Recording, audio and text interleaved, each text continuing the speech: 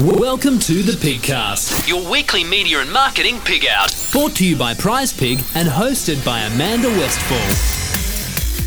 Another week of the Pigcast, and I want to talk about money with you. It's often the most important thing for a small business owner, counting the numbers that are coming in and going out, and I'm watching it meticulously, but sometimes we don't do it quite right, and I was definitely guilty of that starting out, and it took me a few months to really wrap my head around it. So I wanted to chat with an expert. Here we go. Hi, my name is Marissa and I'm the founder of Miss Moneypenny Presents. I help women business owners manage, make and multiply their money so they can generate more cash in their business and create a business and life that they love. My eyes kind of glaze over anytime I hear the word budget. But when we were chatting before, Marissa, you made it sound remotely interesting. So that's why I decided to have a chat with you on the Pigcast today. Oh, great. Yeah, well, it can be kind of interesting. I can help you make it interesting. Good. I love how we were chatting before and you were talking about designing the life that you want and kind of reverse engineering it. And that kind of pricks my ears of create this fantasy, like what is the actual life that you want to live? And you obviously need some cash flow to do that. So let's work out what it is and then reverse engineer that to make sure you get there with an amazing budget and fantastic cash flow and all that sort of stuff. So that's your gravy. That's what you're great at, right? Yes, definitely, because I believe that it's okay to have ideas to be able to do what you want to do in 10, 15 years' time, but you actually have to put into place some sort of action plan in order to get there. Yeah, absolutely. And so when the people are coming to you that don't have an action plan, small businesses, you obviously work with so many of them, what are you hearing that's a really big problem for them? Okay, what I hear is, first of all, generally most of them have gone into business doing what they love doing. So they've followed their passion. But unfortunately, the passion is not giving them the cash flow that allows them to actually maintain and grow their business. So that's causing a lot of frustration. So what I then do is turn things around and say, okay, let's make this a profitable business so you can continue doing what you love doing and follow your passion. Now, I love that you talk about the two things because you come from an accounting background and accounting and passion aren't two words that you often hear together, but you've also got this amazing past doing life coaching. So it feels like, with your powers combined, you've created this kind of new space, new headspace where you're looking at the numbers, but also being able to support people with their visions and dreams. Like, what an amazing combination. Absolutely. Because there is a lot of, money is energy. That's all it really is. It's just energy. Yeah. And it allows you to do what you want to do. And whether that's living the life you want to live or giving it away to help other people, whatever it may be, it allows you to live the life that you want to live. Unfortunately, in order to do that, you have to have some sort of control over your finances. Yep. There's no two ways about it. And that way, that's how I see the two are very combined. And there is a lot of emotion in money as well. Oh, absolutely. I mean, people are emotional about not talking about it. Exactly. There's a huge avoidance. And particularly for small business owners, I remember when we first started, I found it quite difficult chatting with clients and helping them out and doing what we do here at the Pig, but then sending them an invoice. I really struggled with the two of those. I felt like I couldn't possibly send an invoice because I'm the good guy, and I felt like the invoices had to come from a bad guy. Like there were two different spaces in my head. Do you hear that from people as well? Absolutely. That is huge. And when you're a small business owner and you're the salesperson and also the person that collects payments, most people hate those uncomfortable conversations that they have to make with clients that are not paying on time. Oh, it's the worst. And why do you think that we struggle with that? I mean, why is that so difficult? It's one of the big things would be people not feeling worthy of receiving money. Possibly that they always have this, well, not always, but a lot of people think, oh, have I overcharged or, and also if you know that your clients are struggling to pay bills, then you naturally think, oh, they can't pay. Maybe I should give them a bit of a break. Or so it's a funny arena. It really is. But that's why I encourage all of my clients to actually set up systems within their business so the payments are efficiently collected. Tell me about that. What is a system? Okay. Well, look, there's a number of ways I do this. And the whole idea is to actually keep the person that makes the sales in that role and then automate the collection process. So it could be that if you package your services and people pay a set amount every month for it, for example, you can set up direct debit. Yes, okay. So then you don't have to worry about that. No, exactly. Or if you start a project, you could say, okay, before I start this project, we need you to put down 30% of the cost. So you've automatically got your cash flow coming in. And you do that for every time instead of it being a case-by-case, client-per-client basis, just having in your quote or in all your documentation, standard across the board, 30% upfront cost. And then you don't even have to talk about it. It's just right there, right? Exactly. And then you say, okay, well then when you get to stage 2 of the project, then you'd like 10% paid. Okay. And so it just works out, you do it that way. Another good way of doing it is if you aren't taking payments up front, or if you don't have people that are willing to go into some sort of direct debit agreement, you can easily accept credit card on your phone. Quite easily. So all the banks, major banks, have apps you can download. As long as you've got a business banking account, they've got apps you can download, and then you can accept credit card payments over the phone. Is this a new thing? That sounds amazing. I didn't even know that was a thing. Yeah, exactly. So Westpac, for example, has Payway. ANZ Bank has FastPay. CBA has one called Emmy. And it's like having a little EFTPOS machine on your phone, but you're not paying huge amounts of money for the merchant terminal. Okay. Well, that's really clever. Yeah, and that's really good for tradies, for example, if they go to a job and then they don't have to invoice out. They just say, okay, they take your credit card number and it just gets processed and it goes straight into your bank account the next day. Okay, yeah, right. Now, what about people that are slack? Like, no one likes to call somebody and say, hey, did you get my email, knowing full well that they did? Did you get my invoice? Yep. And you can see that they opened it 3 days ago at 9 a.m. on your system. Oh, no, I haven't received it. Resend. Now, how can we make that less uncomfortable? What can small businesses do to make that process easy and basically avoid it completely? Is there a quick fix for that? Yeah, that's when you call on Debtor Daddy. And I love Debtor Daddy. And what that is, it's a software program that actually talks to your accounting software program, goes in every day and has a look at what invoices are overdue and then automatically sends off an email. So that's just something that connects with Xero? Is that what it does? Yeah, it connects with Xero. And what you can do, and I love this because you can set it up. So 2 days before an invoice is due, Debtor Daddy sends out a really nice email to your client saying, hey, just a reminder, your invoice is due in 2 days. Mm-hmm. And then if it's not paid after then, you can set it up to go out 7 days later or 4 days later. And then the emails just get more and more. You can tailor them so they can get more and more stern as you go along. So you don't have to worry about doing the chasing it up. There's another system called SMS My Debtors, and that does the same thing. It goes into your accounting software and it sends SMS messages. That's fantastic. I've never heard of these things, probably because I just stick my head in the sand. Anytime anything comes up around accounting and budgets, I find it so overwhelming and scary. I just go, la, la, la. But this is actually really helpful stuff. And you know what? Debtor Daddy starts from $8 a month.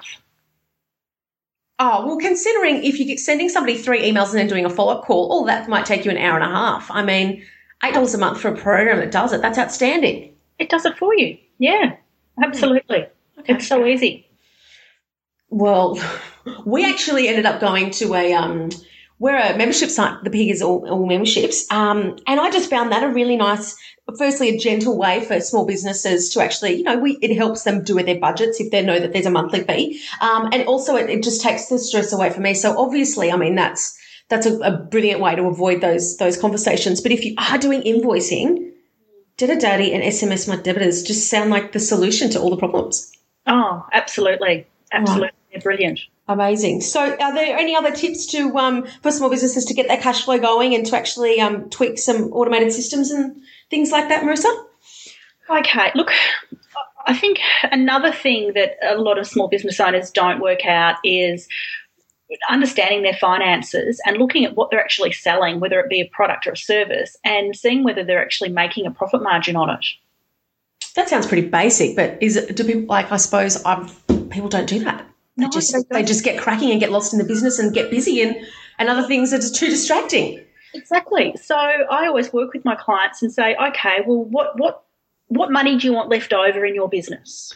Can you give us an example of that? Can you talk me through, have you got somebody, like, you can even make something up just so we can kind of relate to it a little bit more. So there is a person X and Yep. Here's a scenario. Yep. Right. Okay. Now, is this for working out how much money they want to make, or just to show the process? So, you chat with somebody and how does it work? Okay, what I can do is I worked with a client who was a personal trainer and I got her sorted out and she was just setting up, she was working huge hours and had major cash flow issues. Yeah. Just setting her up on all sorts of different things, and then all of a sudden she got more clients and her cash flow improved. And so by setting her up and she got more clients, is that because you set her up and she was saving time? Well, look, there was a number of things. Okay. She was working huge hours and had major cash flow issues. Okay. So, she was a sales rep for her business as well as the person that collected the payments, and she was relying on her clients to deposit their payments into her bank account or cash. Yeah. So she'd lose track of who had to be paid, if people didn't pay enough, and then she had products that she was selling at the studio that if people didn't have cash they wouldn't buy. And some of these products were, say, $60, $70 and people just didn't have the cash on them. Mm. So the first thing we did when we started working together is we systemised her collections. So that's when she was then able to accept credit card payments via her smartphone.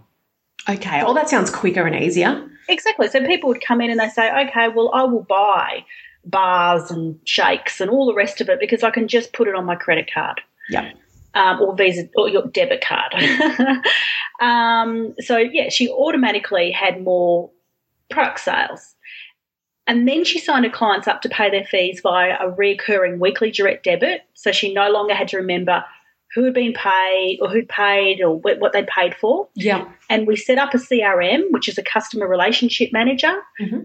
and this meant that she could keep track of her clients' details and progresses, and then ultimately she could provide a better service. Okay. And that all makes sense. And they all sound like things that made a big difference but not a big deal to set up. No. Right, okay. And they were so affordable. And within 2 months of implementing these systems, she doubled her cash that came into her business, cut down on her working hours. This was about 5 or 6 months ago. She is now moving into new premises because where she is now is too small. Oh, that's really exciting. What a change in her space. And she must be just, I guess, a happy and more relaxed person. Well, she could also spend more time on sales because she didn't have to worry about collecting payments all the time and didn't get bogged down in all of that. So it made a huge difference, a massive difference, and it was so easy to implement and cost effective as well. For example, her CRM was $60 a year. Oh, wow, okay. What was that one? What's that CRM? Salesforce. Wow, okay. Mm-hmm. Fantastic. Salesforce, $60 a year. All right. It's very interesting. Well, congrats on that one. That's a fantastic case study, and it kind of just helps put it in perspective of how much big changes can be made with small little things that you do, tweaks. Yeah, they're just small tweaks. Now, you mentioned about understanding profit margins, something. Yes. Yeah. Do you mind? I think I glazed over it, but I think that there's something in there about, aside from you start a business, you get really busy and you just start selling, but sometimes it might be important to take a step back and actually really look at the numbers. I'm sure so many people just avoid doing that and don't have good profit margins. and pricing and stuff. Can you talk me through how to understand kind of profit margins and working out how to price things? Mm-hmm. Absolutely. So basically, you have a product that you sell. Yeah. But then you've got to take away from that what you have had to spend in order to sell that product. So, for example, you could sell pens and it may have cost you could sell a pen for $10, but you may have had to purchase that pen for $5. And then you've had to get the pen sent to your premises that would cost you another 50 cents, and then you've got to package it. And then, so the cost of that pen might come up to $8. So therefore, you're only making a $2 profit margin on it. And often people just look at that first cost. Yeah, exactly. And don't factor in the other ones and all other things like, international shipping, or something's a little bit heavier, or the international dollar, the Australian dollar, those sorts of things. Exactly. There are so many different factors, and that's why it's important to do a profit and loss and to have a look and also work backwards. I always say to my clients, right, how much money do you want to bring in, say, $200,000 profit, let's say? Well, what do you then have to sell, and then take away your expenses from that in order to make that bottom line profit? And so you work backwards. And that's a really great way of getting your targets, isn't it? Absolutely. And I also sit down with people and ask them to work out their targets by looking at what they actually have to sell in order to make those targets. So, they could sell a variety of products and services, so they'd have to work out how much per unit do I sell that service for or that product for. So how many of them do I have to sell over 12 months in order to bring in the sales and then take away the costs to get that net profit that I want. I imagine that helps the anxiety around pricing too, because often I hear all the time people price something and then question themselves, maybe it's too much, maybe it's not. If you've reverse engineered it and you have that price and that is the price that you need to get where you want to be, well, then there's no budging. That's just the price, and there might be some reassurance around that. Like, you don't question yourself because you've figured it out and you've done it in a methodical way. Yes, and people don't see that sometimes discounting can be really, really bad, because if you're constantly discounting, you are quite often losing money. And devaluing the brand to a point too, isn't it? I mean...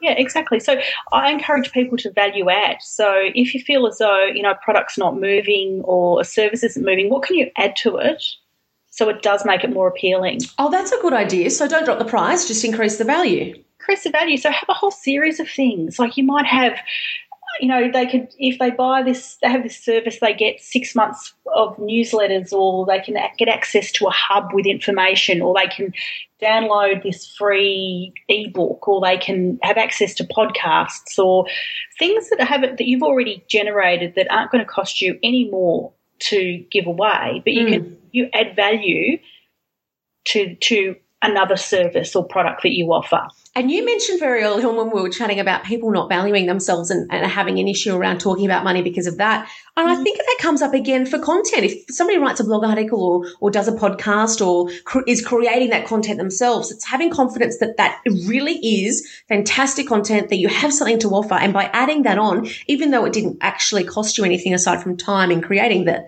it's still really valuable to people.